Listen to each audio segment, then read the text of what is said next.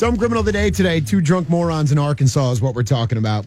Two neighbors, northern Arkansas. They showed up at the hospital on Sunday together with chest pain and severe bruises. Why?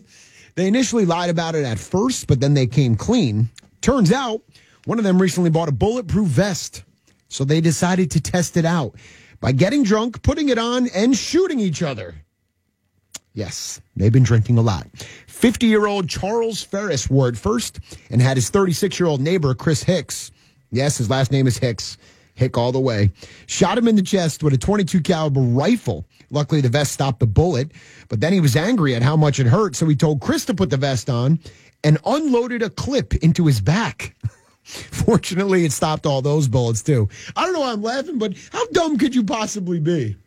The best part is their cover story. Charles didn't want Chris to get in trouble, so he claimed they were paid $200 to protect a, quote, asset, like something out of a movie. And then they got into a shootout while they were guarding it. What were you protecting in northern Arkansas? Billy Bob's treasures? Come on. Sadly, Charles' wife blew their cover when she got to the hospital and explained what really happened.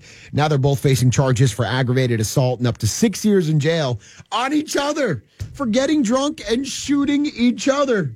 Billy Bob, get the gun. This is going to be fun.